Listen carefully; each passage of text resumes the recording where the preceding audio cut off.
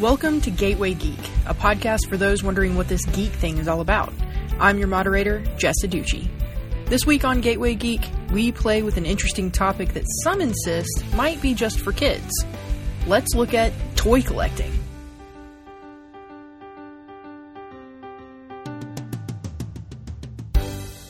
Today we have Ryan and Jennifer Bell of the Pegwarmers podcast. Say hi, guys. Hello. Hello. And Nick Aducci, my husband, animator, geek, and tonight my co-moderator. Hello, everyone. Here at Gateway Geek, we've discussed overall geekdom, the definition of a geek, explored geek community, and lots of geeky properties, and then gone over what I'd call more mainstream areas like movies and television. People are probably already watching movies and television, so we figured it'd be a good place to start. Today, we venture into unexplored territory. I personally am a geek about many things, but toys, dolls, stuffed animals, action figures, whatever you call them, well, that isn't an area I know much at all about. Nick? I only know some as... they're not even really toys. They're mostly like little figures that animators use as reference. I'm familiar with that because I've used them before, and I've made my own little clay models, but honestly, my only other experience is with playing with D&D figurines, and that's technically those aren't really toys. So I don't know. Do you call them toys? Yeah. They pass in their own right. They're a little different because they're not articulated, but they're still toys that aren't articulated. But we can talk about that later. Well, remember we have a bunch of geek interested newbies listening. People we're trying to introduce to geekdom. So although they might be interested in more traditional media, like I said, like movies and television and stuff like that, they might not get the toy thing at all. So let's start there. I have a billion questions. What is toy collecting? Why do it? Just start with that. Well, devil's advocate rebuttal question. Lovely. Why do you care about what you like? Because you like it, right? Well, sure. You like it. And so I think for me, I know for a fact, it's just another way of enjoying what you appreciate, whether you appreciate it as a show, whether it's a TV show or a movie or a comic or anything like that. It's another avenue by which you can enjoy that thing that you love. I won't have a single action figure of something and then I'll watch the show for the first time or something and I'm like, oh goodness. And then I find an action figure of it right away. For example, yesterday Jennifer and I watched The Little Prince. Mm-hmm. It's a movie that the new animation? Yeah, it didn't get brought over here. But we ended up getting to watch it. And what did we do? First thing we did after watching it was what, Jennifer? We found the little fox from the movie, the little stuffed fox companion. And immediately purchased it. And so that, it's just another, I love that movie. I wanna engage it, be a part of it in another fashion. A lot of the stuff that I like, it's cartoons or comics or whatever, and then brought into a 3D realm. Is it the tactile nature of it then? I definitely like the tactile nature of it, with action figures in particular. For me, I open stuff. So there's even within toy collecting, there's differences. People will like to keep things in the box. They'll hunt it down in multiple copies in order to keep it in the box and to open it as well. I open it because I am a tactile learner in a lot of ways. So I like the feel. I like opening them up. I like them being able to move, which is why I lean towards stuff that has more points of articulation. The more points of articulation I'm usually in favor of. I like that they have points of articulation. I can put them in poses and do whatever I want. So is it mainly things that are fantastical but brought to life in a little miniature form that you tend to go for, or is it more like even if you saw, I don't know, Captain America as a little figure, you'd get that too because it has articulation and all that? Is it more playing with it that's the fun part, or is it? I'm curious, what subject matter is really. It wouldn't for me, and Jennifer, you can pipe in. For me, it's not just this comic character that I like, or this TV show character, animated character that I like finally has a 3D representation of it. It's more just like, oh, I love Captain America, and there's an action figure of him.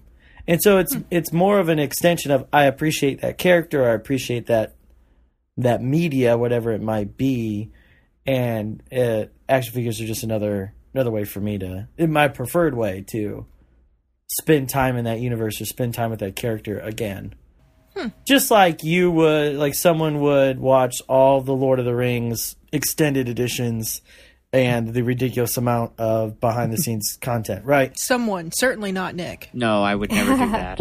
And not certainly myself either.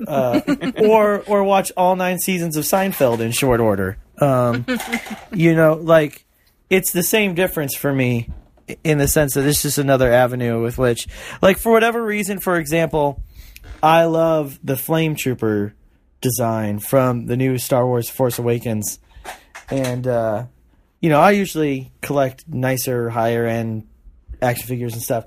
But Jennifer and I were at Target the other day and found a tiny little play school Flame Trooper. And I was like, that's awesome! And then we bought it right away. And so it's just because I like, the Flame Trooper. So it's another Flame Trooper to throw on my desk somewhere. So even though I don't have a huge collection of the play school superheroes or whatever they are, like, it's just it's the character that I'm getting to enjoy again. Mm-hmm. So is that the same for you, Jen? Yeah, I mean, the word that always comes to mind when we get action figures and that kind of thing is I feel like I'm just participating in a franchise in a different way than some people. And we already talked about just the more tactile experience. And then you also just come to, after a while, appreciate the craftsmanship, like Ryan mentioned, the points of articulation, and then he'll notice different, like, armor bits, like he likes certain looks and certain armor. So even if we don't know the franchise or watch the show in particular, if you just start to appreciate a job well done on figures. And then also, just like any type of collection, it taps into the completionists. We all get crazy about something as silly as the 50 state quarters. People will collect all those and everything. Then you start to get into like, oh, well, I have most of the Avengers, but I'm missing Hulk. I don't really care about Hulk, but he would look so cool with all the other Avengers and that kind of thing. So, oh yeah. So I think there are a few different motivations that can lead to that. That kind of leads to perhaps a side question. You say tactile is kind of the main, like, it's the reason to get one of these little things. It's these little talismans of kind of the things you love that you're watching. There's all these behaviors around having a toy or whatever they are, figures. There's the keeping them, there's arranging them, there's the articulating them. There's also the painting them of some of them. There's also the putting them together, like assembling them of some of them. Yeah. Like, are all the various realms things you just partake in, or is it like you really got to focus on one or several or something, like, to enjoy it? Do you see other toy collectors as different species of toy collectors because they take different ones? It's like, how do you see it? Yeah, I mean, I think it definitely depends on the type of collectible, and then I don't know if we want to get into this now, but the in-box and out-of-box discussion, because people who are in-box or people who like statues, it's more like collecting art, but in 3D form. But then for us, like, Ryan likes to set up scenes, and then he also likes to customize them and do painting, and he's getting into molding and stuff himself, and that's a whole different realm of enjoying it. So I think it depends on the collector, and it depends on the exact type of toy or collectible that you go after. I haven't really considered it that way, even though I know plenty of people who are getting into kind of the sculpture aspect of it. The molding, the personalizing, the painting, even setting up scenes is kind of it. I mean, that's artistic. Those are creative choices that you're making. Yeah. We've talked in previous podcasts all the different, like I mentioned, we've talked about movies and television. And in the first podcast, we talked about the fact that as we were trying to figure out, okay, what is geeky, like what properties or where, where can you find geeky things? We basically just sort of decided, any entertainment medium. But I've been thinking since then, because I ran into ran into, discovered someone on Facebook who wants to kind of bring in high fashion and how that ties into geekdom, because it most certainly does. So in kind of defining, toy collecting this way and saying, okay, well, here's the many reasons you guys do it, and any toy collector does. It's not just kids going to buy toys, which I think is what a lot of the public at large would think is just, oh, what are you like big kids just buying toys and taking them home and playing with them, or what are you doing? They're not understanding that it's actually, that too is an art form, essentially. It doesn't have to be a maquette statue, to go, oh, that's a sculpture I can appreciate, whatever. Okay, like you said, you appreciate the points of articulation, that it's amazing what they can do with toys. It's nuts. Oh, which by the way, okay, toys, action figures, doll, like, what do we call them? Well, it depends on what it is, because if it is a doll, it's a doll. And that's what's fine. a doll? Well, usually, honestly, they're pretty self-identified. Barbie dolls, Monster High dolls, that kind of stuff. Mm-hmm. And then, there's the real creepy kind of dolls. But anyway, and then action figures, toys. I mean, toys is probably the umbrella category. Okay. And then from there, yeah, you've got distinctions of dolls or action figures, or, an action figure means articulated, right? Yeah, that's the action part of figures, is the articulation. Because you'll even find, I think it's First, I can't remember what it's called. There's a company that makes Zelda figures, as they call them, but they're static statues. They might just be made of plastic or something instead of something else, and so that's why they call it a figure. But it's static, and so the action figure nomenclature, I think, primarily refers to the fact that there's articulation, and they act and do stuff. So then, is the doll mainly it's just a static, inert thing you dress up? Is that what that is? Well, no, I think dolls have a lot of moving parts too, especially nowadays. Barbie, for example, has, maybe not 26 or something nuts, but their arms and legs move, and even now they'll have knees and elbows. Very similar to what you would see on a lot of action figures that are at that kind of pay scale or price scale. But I think one of the bigger differences is that they are usually bigger than 6 inches and less is usually the common action figure realm outside of higher end stuff. So dolls are usually a little bit more like in the 10 or 12 inches. And then with dolls, honestly, it's the hair. They'll have that. They'll have that rooted hair. And so, you're asking someone who knows nothing about dolls to define dolls to you. So I'm probably butchering it, and I apologize. I'm trying to do your choice of toy here justice, but I admittedly fall short. There are really interesting ones now that play to popular culture. Monster High, which I believe is Mattel, just knocked it out of the park as far as good marketing and timely product, because it's these horror-themed dolls. They've got a zombie doll. They've got a mummy doll. They've got a vampire doll. They've got, the whole gamut of crazy creatures. And they're monopolizing on the vampire, werewolf, post-apocalyptic thing that our kids are reading up for whatever reason. But, and it's working. And then even as adult collectors of horror and stuff, they find this very, feminine, fashionable versions of their horror characters as another unique way of, experiencing that again.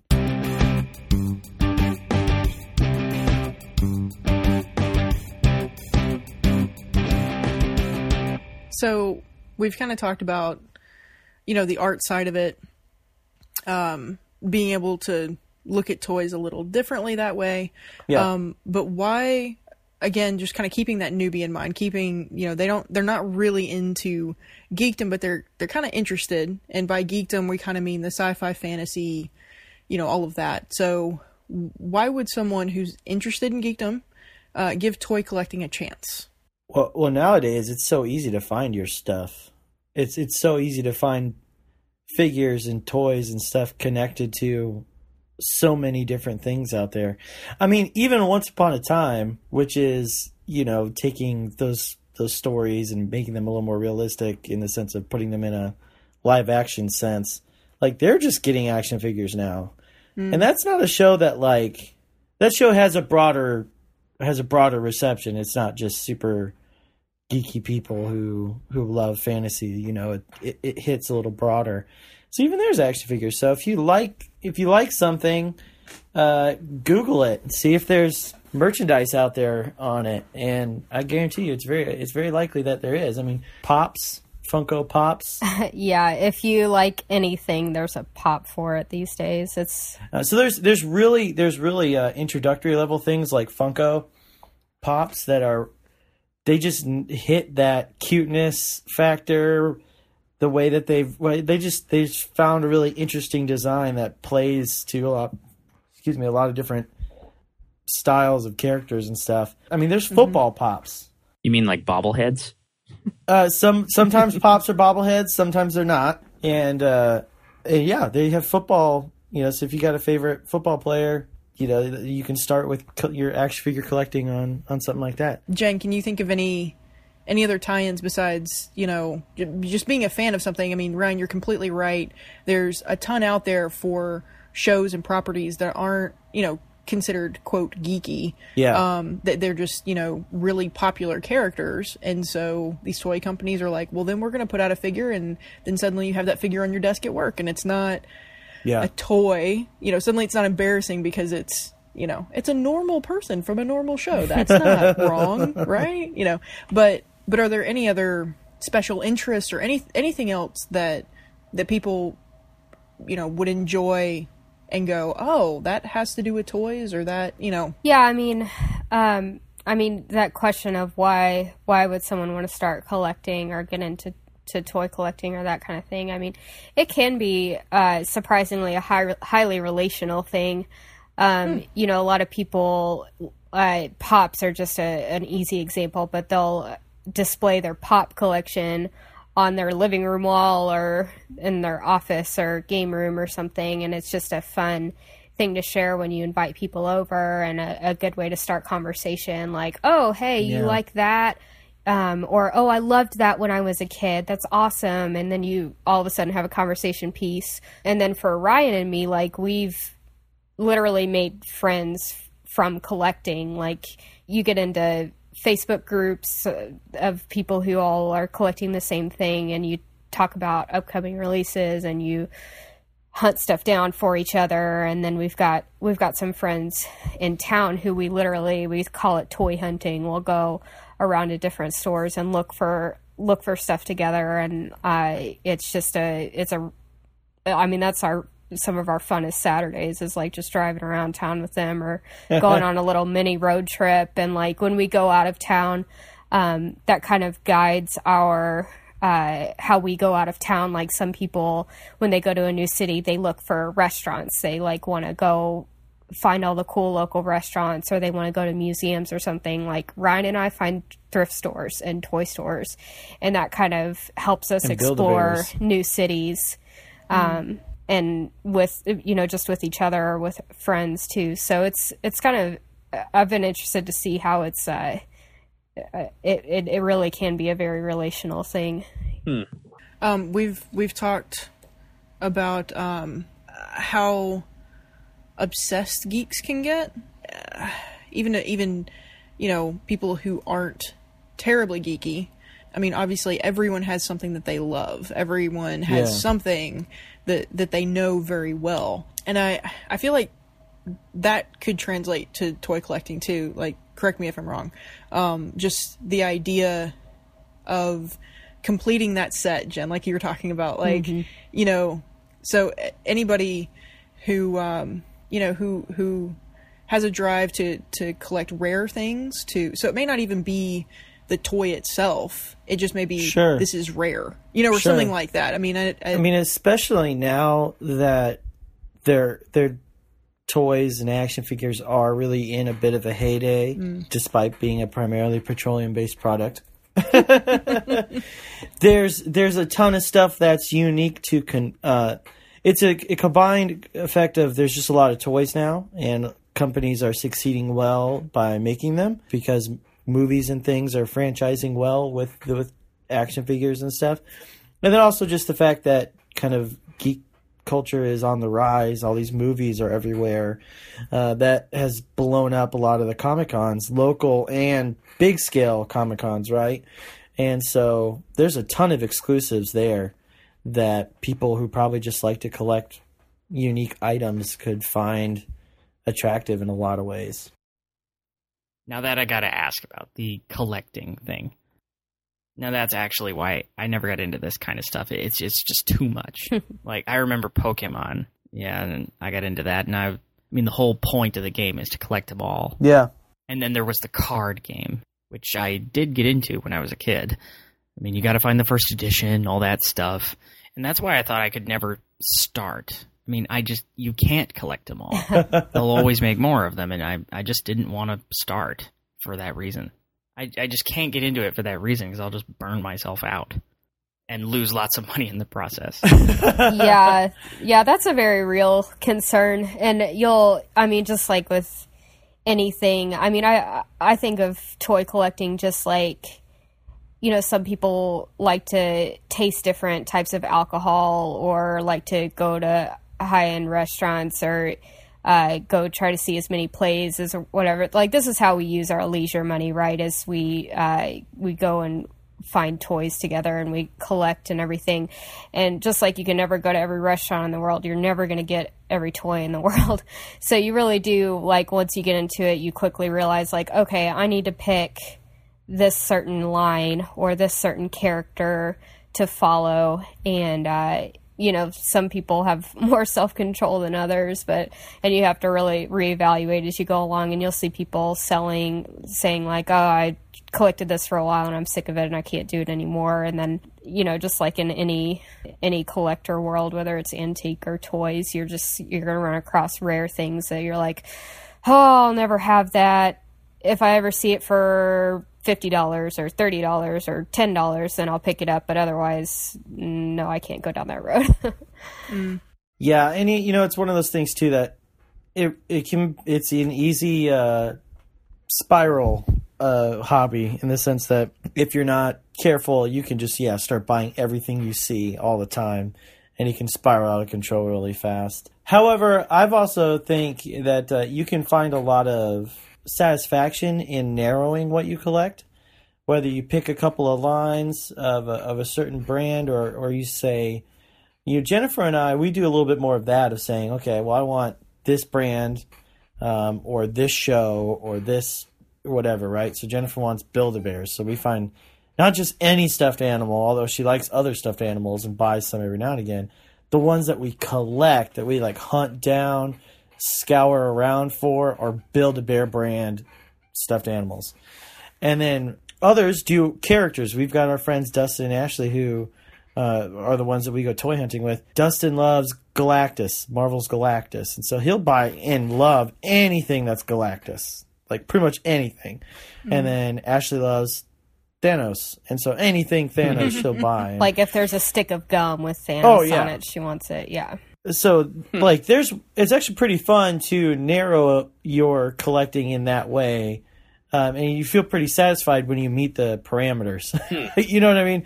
And so that's one way that you make sure that you don't become destitute and broke off of toys, but also continue to enjoy the hobby without just like, crying. And all of us have, Jennifer kind of mentioned it, what are called Grail finds. So kind of like, King Arthur's Holy Grail or whatever.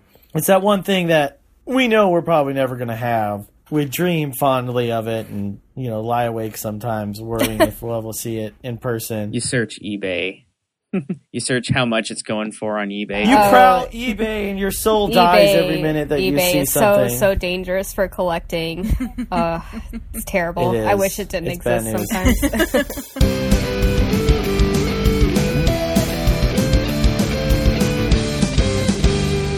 So we kind of mentioned this earlier when we were talking about just what to call toys, but what are some of the various kinds of toys? I'm pretty ignorant on the subject. So are there kinds of toys? Are there like categories you might hear discussed in toy collecting circles? I'd have others that I'd like to ask about specifically, because I do know some, but you guys please cover the basics for everyone, because you know most of it. Well, there is such a thing as an adult collectible. So some toy lines, it's very clear that at the end of the day, their target audience is the adult collecting community. That doesn't mean little kids don't buy it. A great example is Marvel Legends and the Star Wars Black Series line. Very kid-friendly, sturdy material and all that kind of stuff. But at the end of the day, it says, like, on the box, it says adult collectible. Like, they are marketing it towards the collecting audience. And so, for example, if they do polls about characters and whatever else, you don't just find them on, kids' TV shows or whatever else. It's pretty narrowly sent out to the action figure review websites and stuff like that, and they're the ones who are bringing in folks. So the design choices or the character choices is guided by the desire to service the collectible community. Yeah, what exactly makes them adult? I would say probably the level of sculpting, the attention to detail, the inclusion of articulation. That's what pushes it into like the quote unquote, and I say adult because it's not simply marketed for children's enjoyment. Now, again, it's found in the same aisles and it's for the same purpose. But then there's also just, more generic toys for kids that are meant to have a high play value, so they're fairly sturdy. There's usually a lot of incentive to buy other parts of it. A good example is Power Rangers and the Megazords, especially nowadays. It seems like every single Megazord can connect to any single other Megazord in like various ways. And they're constantly telling you turn a box around and it'll show you like 20 different combinations with like one other Zord. It's to get you to buy as many as you can and kind of do giant Legos with your Megazords.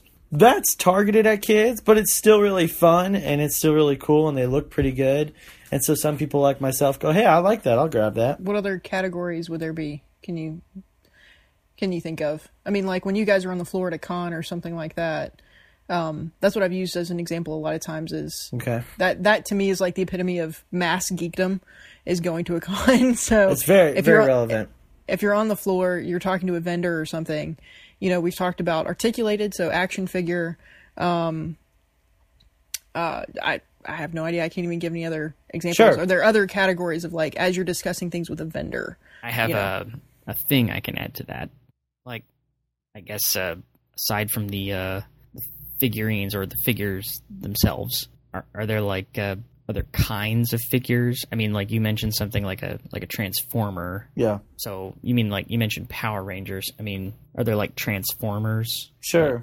Yeah. I mean, there's like those Disney things. I mean, they're kind of like vinyl pop. I mean, they're like the same shape but with different decorations on them.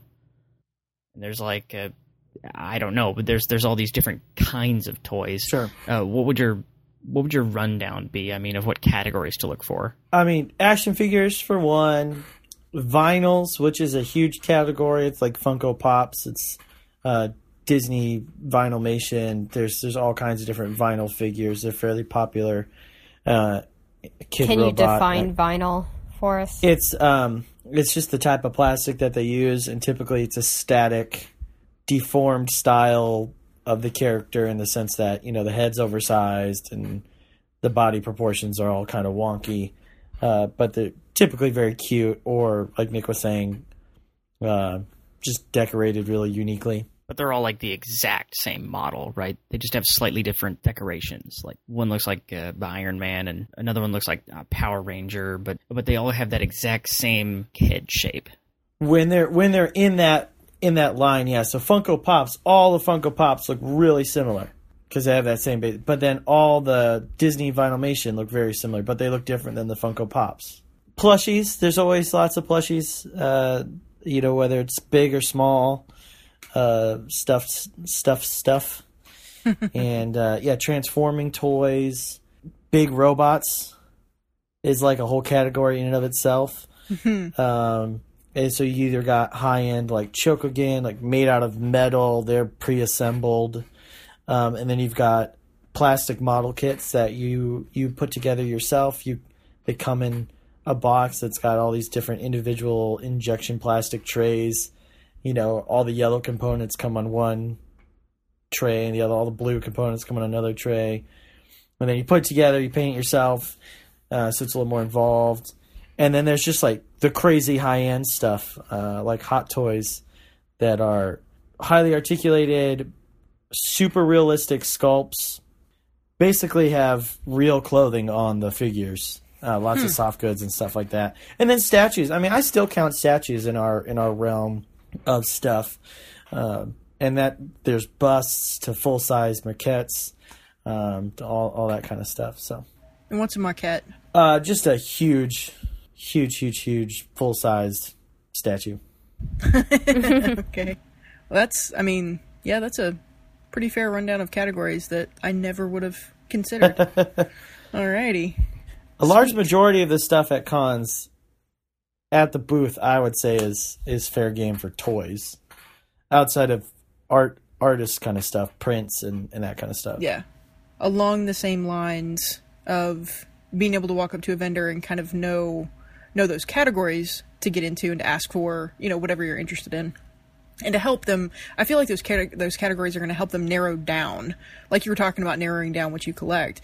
It's like, because, a lot of people, again, generalizing, a lot of people think toys as those 6-inch action figures, or something like that. But Sure. you bring up all these other categories and they go, oh, well, I don't mind so much like plushies and stuff. That's cool, Yeah. whatever it is. And they go, oh, okay. And suddenly they're in.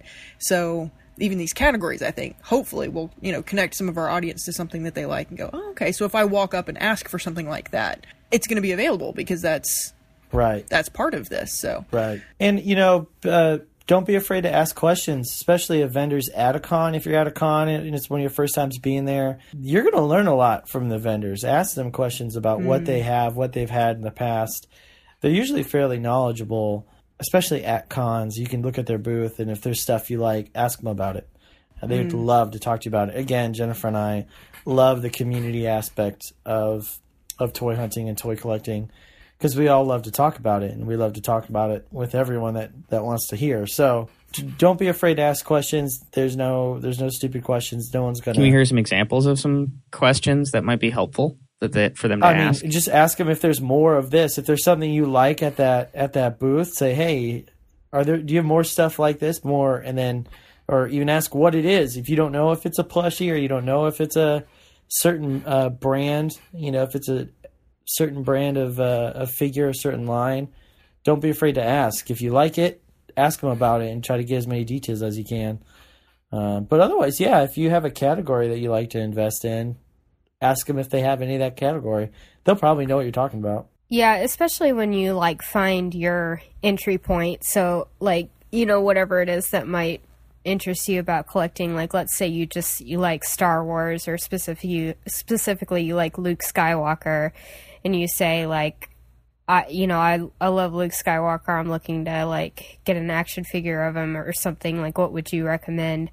And for me, I didn't really collect until I met Ryan, and I'd never even really noticed about toys, the stuff about the points of articulation and all that, and so I would have been perfectly happy with a toy that barely moved as long as it was a certain character. But now that I know more about it, I really appreciate the to use Luke Skywalker for an example still, if Luke can hold his arm in such a way, cool, pose, that an action figure with no articulation couldn't do. So, I mean, if you were to say, I like this character, and I want to display it like this, then they'll be able to point you to oh, well, you're going to want Black Series, or you're going to want SH Figure Arts or whatever. okay, yeah, that's a good point. Kind of being very open about, it's just going to sit on a shelf, or like you said, Yeah.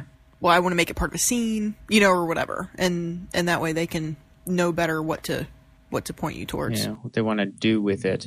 Although that's another question as well. You mentioned series names. I don't understand. You said something like Black and F Series or something. So is that the kind of thing that people should get to know kind of quickly if they're looking at, hey, I found this one toy. It was pretty cool. Yeah. This one example. asking around at cons and stuff, they can like find out what series it's from, who makes it, whether they can get more of it, and all that kind of thing. Is that like pull on that thread? Is that kind of the way we're looking at that? Oh, totally. You know, a good example is there's a current line of action figures for Star Wars figures that's called the Black Series. So kind of like almost like a label on alcohol, you know, like it's the Black label. They've called it the Black Series. And if you go to a vendor at a con and say, "Hey, I'm looking for Star Wars Black Series figures," they're going to immediately know what you're talking about. Then they'll try to upcharge you like 300%. But okay, so that's another angle. It's like also learn to haggle. So that's a good point though, because there's some stuff that's really widely available that you can get at Target, you can get at Walmart, you can get at most of your local comic book stores without too much to do, and for about retail price. That as you learn more about it, the first one you might buy might be at a con, and you might pay a little bit of a premium. But hopefully you enjoyed it, and it starts to get you asking questions about it, and you start to find where you can get them for cheap or where you can get rare or old ones. Whether it's a cool place like a local comic book shop or kind of a fun place like a peddler's mall or flea market or something. The more you can know about the line itself, the more you'll know about what's out there for you to collect.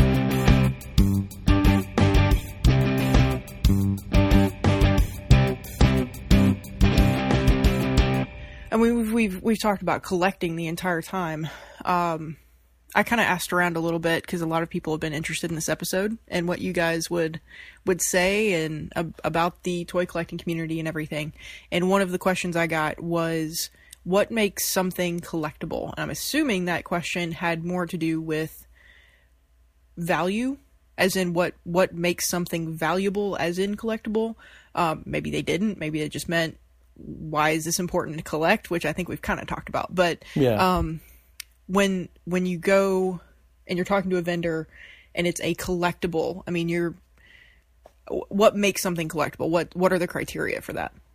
If you want it, if people want it, it's a collectible. I don't. That's exactly what I was about to say. I was like, you make it collectible. Right. So, but if a lot of people want it, I keep thinking of. I used to read Wizard magazine, and the back of that they always had, the comics price guide. And of course there was the sister magazine Toy Fair, which had a similar price guide. So. Yeah. If we are talking purely valuable, I mean, if you're just asking what makes something skyrocket in price or be valuable in a sense, like it factors into a lot of the same things of how many were produced, how widely available was it. So it might have been produced in fairly large numbers, but you could only get it through one avenue, and a lot of people didn't have access to that avenue. Mm-hmm. Or, a company was just stupid and underestimated the demand highly, and so there was less out there, but than what popular demand is. And it's even sometimes stuff is not popular at the time and becomes popular later. Like, it's not popular when it's in Target, or widely available at retail, but then a year or two later, that character might get his own movie or TV show, and all of a sudden everyone wants that figure, but because so few were sold at retail, then the aftermarket is really small, and it makes it really valuable and costs a lot. A good funny example will be Finn, the Finn action figure in the Star Wars Black Series, from the new Force Awakens movie. He was overpacked in each case, so for every case there were 2 Finns. And he was a fairly ho-hum action figure. And this is Black Series. Yeah, it's a dude in a jacket with a gun. And at the time, none of us knew who he was. Mm. And, the movie's come out since the line launched. And obviously, most people like ourselves love the character of Finn. But even still, the character design is kind of bland. And so it'll be funny if in like a year or two or after the next Star Wars where we really get to see Finn do a lot more, hopefully. Like, it'll be funny if those figures that were and are still like, you probably can go to Target and find like 3 to 5 Finns sitting on the peg. Mm-hmm. you like it's probably going to like jump up in price, whereas right now like stores can't give them away for free. It's just one of those funny things. It will probably work out like that, but it won't be available at the time, and so people will hunt them down and find all the people who are hoarding like 10 fins right now for that purpose or whatever. An investment. Yeah, it's crazy. I have a friend who got into Legos, and so they have a billion different Lego series, and what he started doing was buying the current ones, and buying reasonable price. It's just normal retail price, and then putting them in a spare room somewhere, a ton of them, and then a couple of years later selling them on eBay because those series have been discontinued. They only come out for a certain amount. It reminds me of like the Disney Vaults. You only have the movies for so long. Yep. So is that a common thing in not in collecting and everything, but just in the release of toys? It can be. Yeah, it goes from company to company. Lego's a good example of what I hate, but it works really well for them. They do that. They'll make a certain pirate ship, and while it's in production, and they will never, ever reproduce that set. They might make another pirate ship in a year or two, but it's going to be a totally different set. Okay, it's not going to be a re-release of the old one or anything like that. It's a completely new, different thing. And so, for some who just need a Lego pirate ship, they're set when they get one. But for others who want to collect every single Lego set or whatever, or all the pirate ships, they need that other pirate ship, even though it might look very similar and only have a couple differences. It's technically an entirely different set. And so that kind of stuff happens all the time. But then other companies will be pretty knowledgeable, and they'll either do something smart like issue a repaint. So it's the same figure, it's the same thing, but it's a different color. So for those people who need to buy every single thing, they'll pick it up. But then for those who might have missed that figure in the past or didn't like that color scheme, they'll get the repaint. Transformers are notorious for this. The TV show straight up just made whole new characters by giving them different colors, and so it worked. So we call that a palette swap.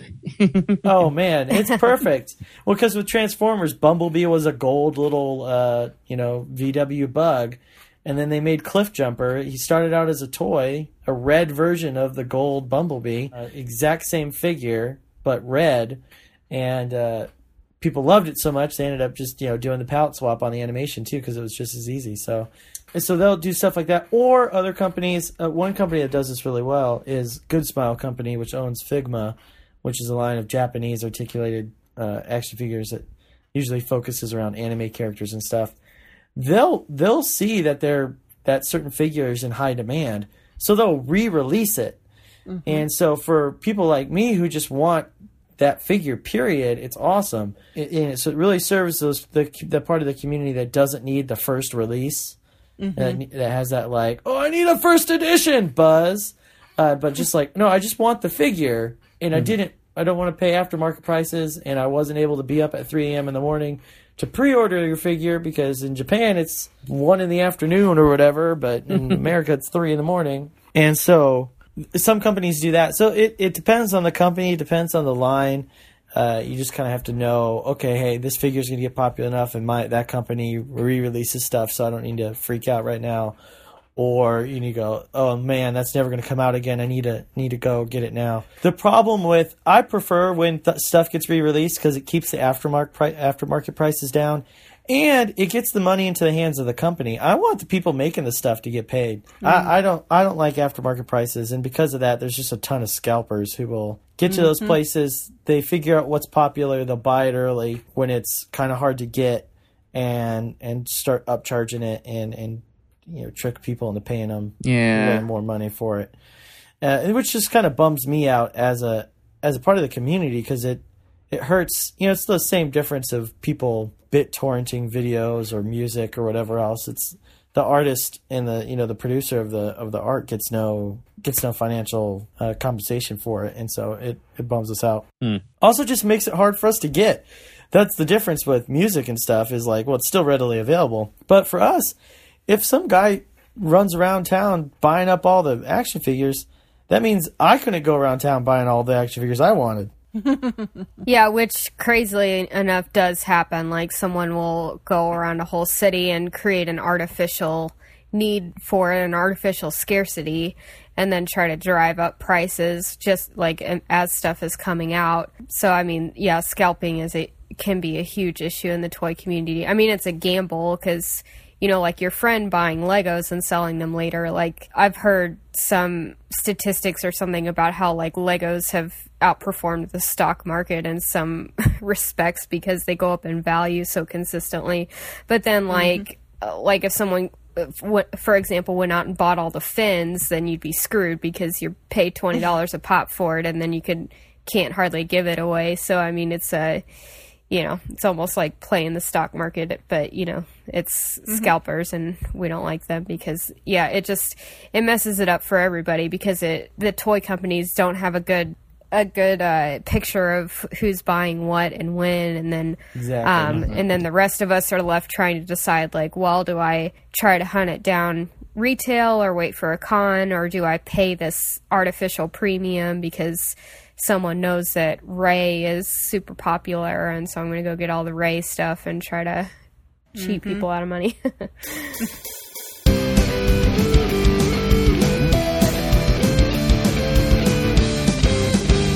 Going back to the fin thing, because I'm thinking I might actually get this now. So before we got started here, I was asking about the name of your podcast, which is Peg Warmers.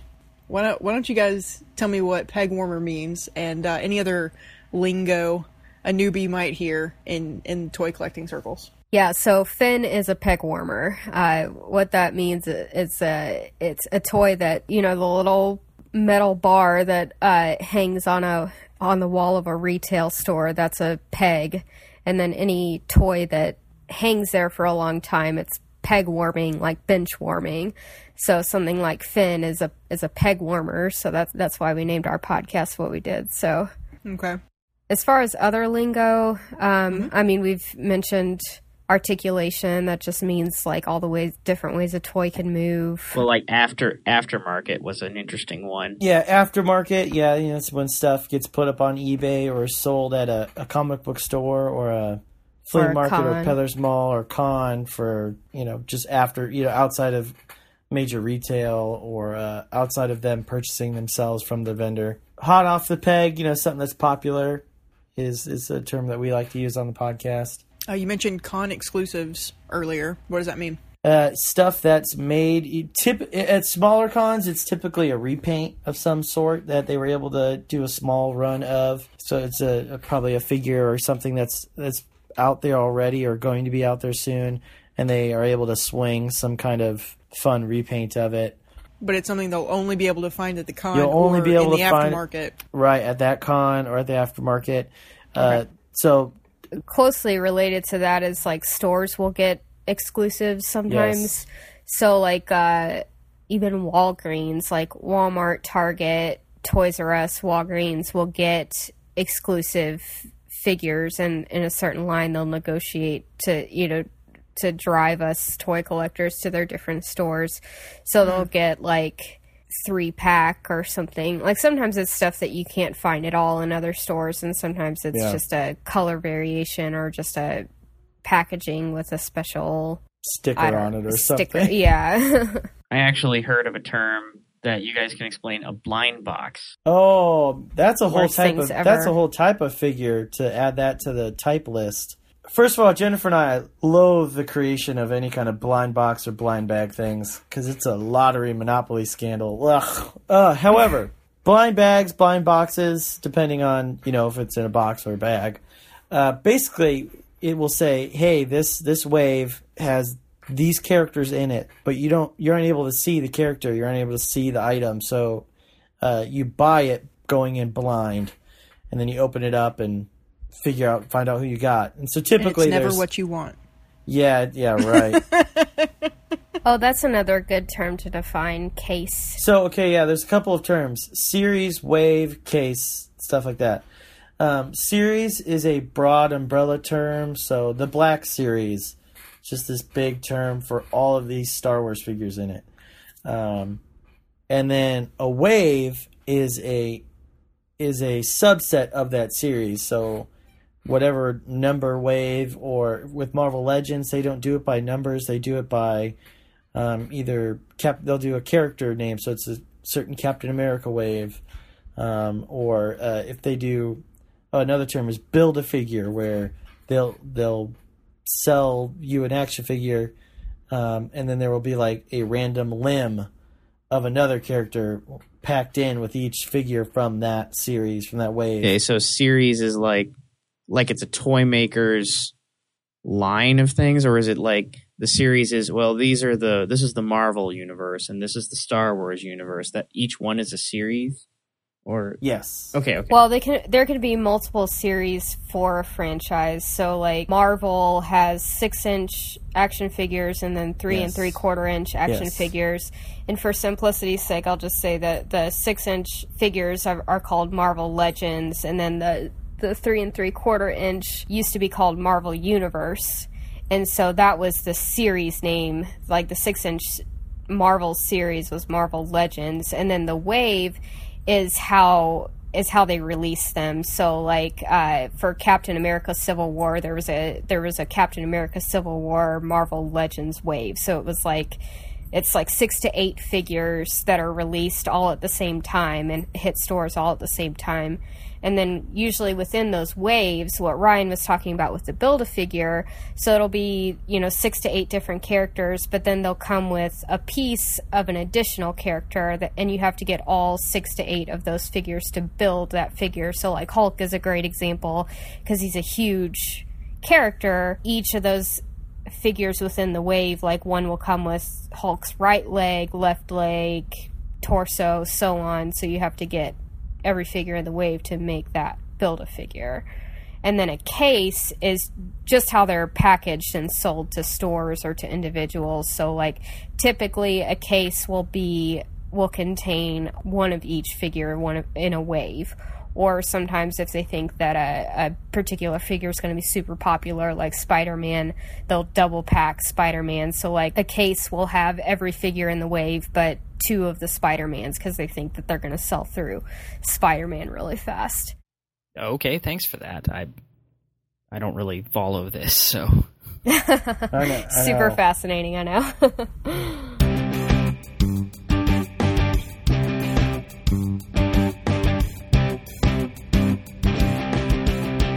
All right, really quick, because again, I feel like this is something that even the public at large has heard about, the debate between out of the box and in the box collecting, and go. Well, there's no debate in our house. Yeah. What is the normal debate? Because I know your friends, the ones that you mentioned earlier, I know they're strict in the box people, right? They are. Mm-hmm. Okay, so what do people say about both sides of this argument? Well, the argument for stuff being in the box is that the packaging is just as much of a part of the item as it is the figure, and so they really enjoy how crisp and clean it looks in package. It's easy to stack. It's easy to display. They look really good. Nothing's wrong with them. It's also a completion kind of thing. The thing is sealed. You're not missing any parts unless there's a factory error, but that just makes it more fun, because then you try to find all the different ones if there's multiples of the same one, but there was a run of a factory error or something like that. There's a lot to it, and unfortunately we're now it's all kind of all over the place. Some companies really used to make the boxes and stuff have a lot of great artwork on them, so it's really fun to pick those up, because you'll get classic artwork or unique artwork, and it's not just about protecting the figure and shipping. That's a lot of the reasons for inbox. Well, and just holding the value. Yes, easily to resell. Value. Okay. And Jen, in your household, why out of box? I mean, it's a lot of what we talked about earlier, just that we enjoy the tactile aspect of collecting and of action figures. We just don't see a lot of point of having a highly articulated figure and then not enjoying just articulation. the design. Yeah, exactly. The design of it and the way it can move and just display. We think they look way cooler displayed out of the box. And it's more efficient having them out of the box too, like space wise. True. So yeah, I mean, we know like there have been times where we have only been able to find something like something old in package, and we buy, we still, we'll get it for a fairly good deal, but like we know right before we rip it open that we're just like breaking someone's heart across the world that we've like found this mint condition thing, but we just want it out of the package. So we do our best not to open our stuff in front of our friends, Dustin and Ashley, who like to collect inbox. So we know a bit of them dies every single time they see us. I buy a lot of stuff that's pretty widely available, and so what that means too is that it was mass produced, and so there's errors, there's paint errors, there's articulation errors.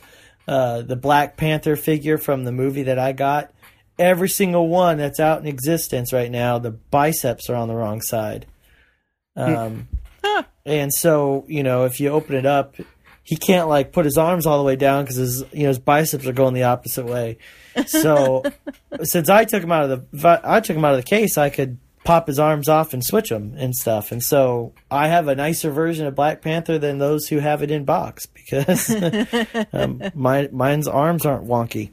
Right. And I like to customize and paint stuff, and so it's fun to take it out of the box and add my own little flair to it. Or if they missed something a detail that I really like, I can add it. Or a good example is a lot of the Turtles, Teenage Mutant Ninja Turtles action figures. Mm-hmm. They're marketed towards kids, but they've actually got a lot of sculpting detail on them.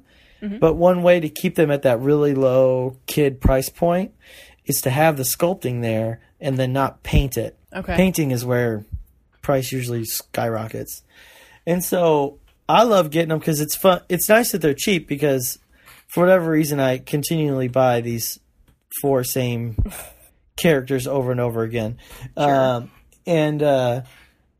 So I like to buy all 4 of them at once when I can, but I get to paint them and bring out that detail that's in the sculpt, in the figure already, but it doesn't pop because it's, one giant hunk of one color plastic. But with just a little bit of paint, you start to see what that sculptor was trying to do, and it stands out and ends up looking like a completely different toy. Like a completely different thing than what you started out with. So that's a bit of why we like to open stuff.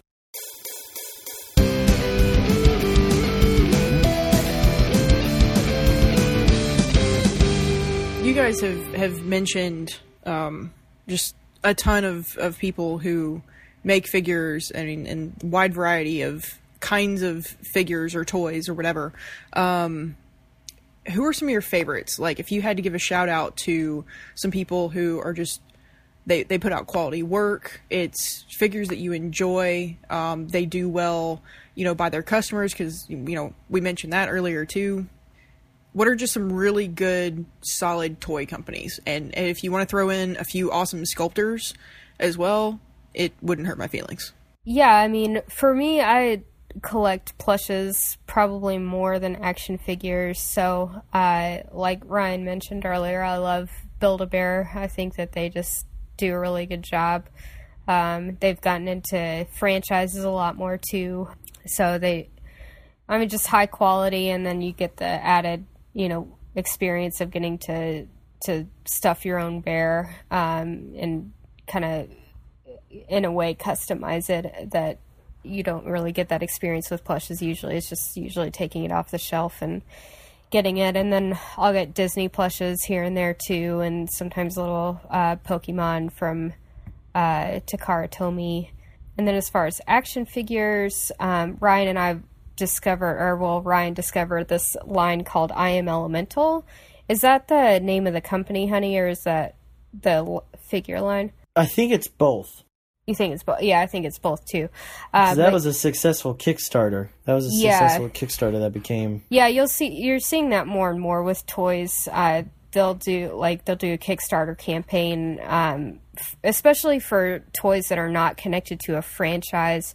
like sculptors who are just super talented and want to start a line independent of any other marketing. So like the I Am Elemental is a line of female superheroes, and they're meant to represent different virtues like bravery, intelligence, ingenuity, that kind of thing. And so I've got everything that they've put out so far. So and those are action figures. They do 3 3/4 inch and 6 inch action figures. I also collect, Ryan will get into these more, but I also do some DC action figures, and then also Marvel Legends, which are 6 inch, and then Star Wars Black Series. And all 3 of those lines I do just female figures, but Ryan can expand on those a little bit more. Yeah, I primarily collect, as far as companies, Bandai Japan has a line called SH Figure Arts, and they do Power Rangers, which in Japan is called Super Sentai, and they do Kamen Rider. They do Marvel and Star Wars now. They're starting to do more of. And then they'll do the occasional, like there's some Daft Punk action figures. And there's a Michael Jackson one and a Freddie Mercury, and they do different. I need a Freddie Mercury. That's awesome. Oh, it's an awesome figure. the super articulated, high-end, nice quality, great sculpt, lots of painting. I love a lot of what they do. If it's figure arts, I'm probably tempted by it. And then, like Jennifer was saying, I do enjoy Marvel Legends, which in the Black Series for Star Wars, and those are both done by Hasbro, the company Hasbro. And DC Collectibles. Now, DC Collectibles is just fantastic. They do 7 inch scale figures, and they're usually really highly sculpted. They used to favor sculpt over articulation, and they still do, but it used to be like, hey, highly sculpt this and then throw in a few points of articulation. Now it's a big selling point to have a lot of good articulation, and so now they're adding a lot more in, which brings me into it a lot, because I've always enjoyed the sculpt, but then said, well, it's basically a statue with how little articulation is there, but now there's a lot more, and so it's been awesome. And we've actually got a guy in Louisville, Jonathan Matthews, who sculpts for DC Collectibles, and he does a fantastic job.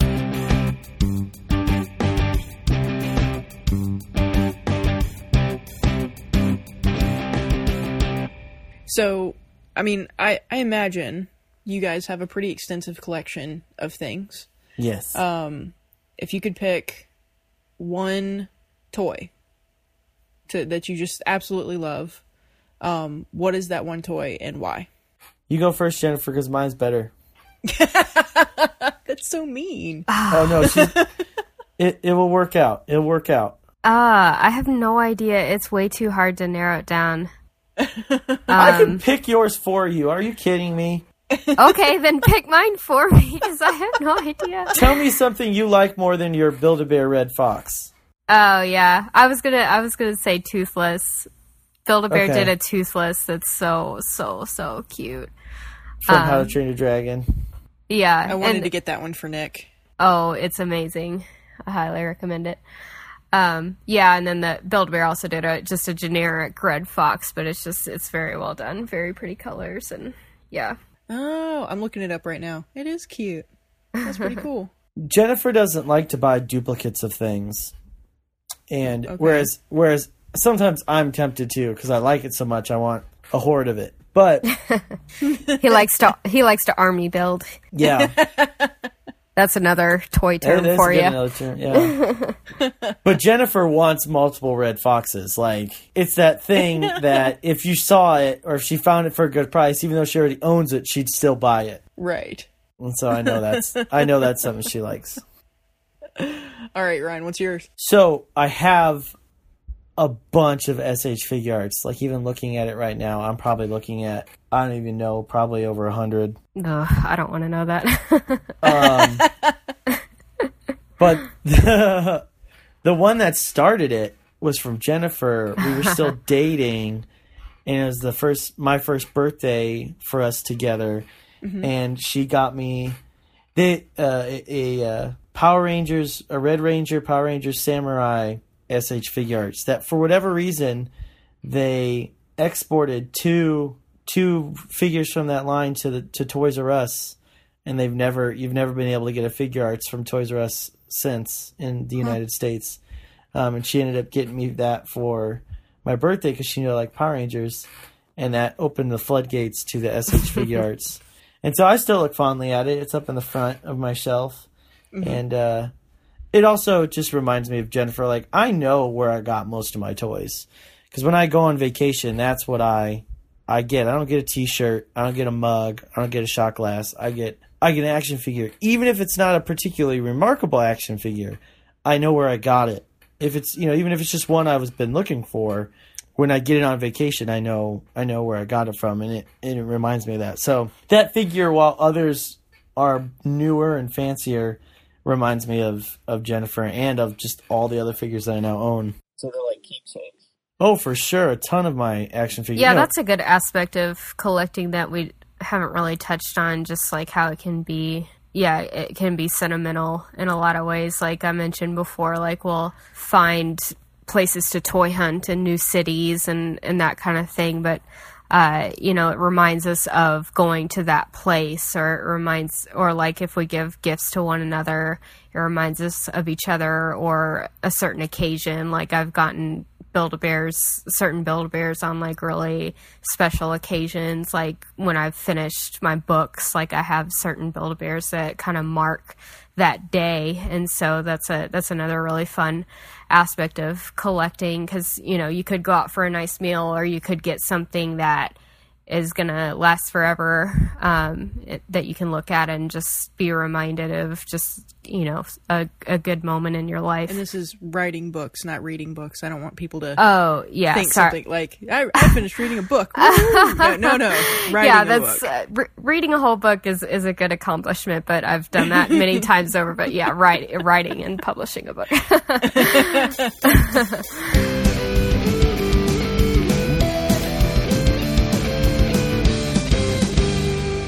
All right, I guess my last question is, where can newbies go to really dig up some fantastic figures? Yeah, so that's a great question.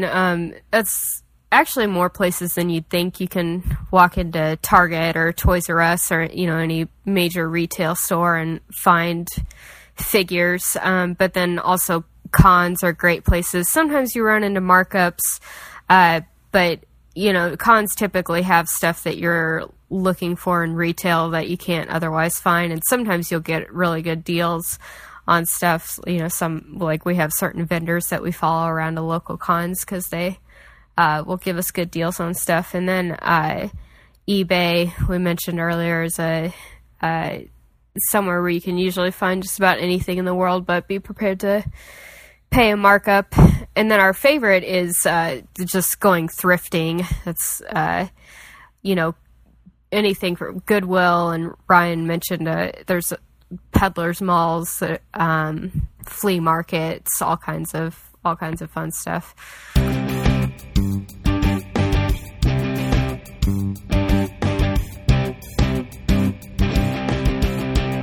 Let's wrap this thing up. So, there's a lot more to toy collecting than I could have imagined. And I knew a thing or two just from working at a retail store where we sold a lot of toys. It was a movie store, so it was specifically a lot of geeky toys and things that were popular and fly off the shelves and all that. So I was familiar in that sense. But yeah, there's a lot of categories and there are a lot of reasons to do this. Like you guys mentioned, participating in something that you love in a different way, which honestly I'd never really considered that aspect. I know that sounds silly because I have my own small toy collection, and I have them because I enjoy either the sculpt or I enjoy the character, or whatever. A few other things that you guys mentioned, the fact that it's relational as far as collecting, hunting for those things, doing something you love with other people, showing what you love as far as being a fan of something so you can connect on that level. That may be a good bridge for a bridge. I should say gateway, since that's the name of the podcast. A great gateway for non-geeks to get into toy collecting is finding figures for sort of non-geeky properties, because there's likely a toy for the thing, the person, whatever that they love. Yeah.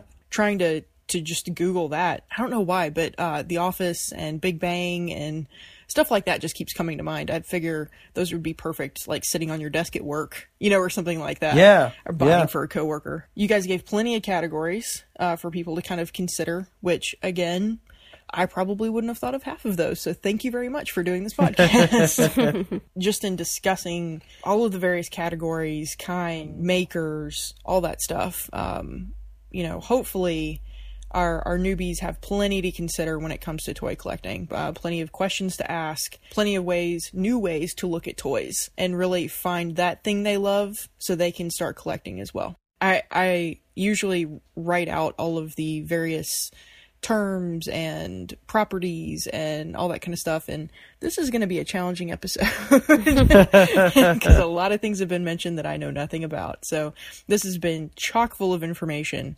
and hopefully a great resource for our newbies. So thank you guys so much for joining us and giving us just a glimpse into the toy world. No problem. Yeah, thanks for having us.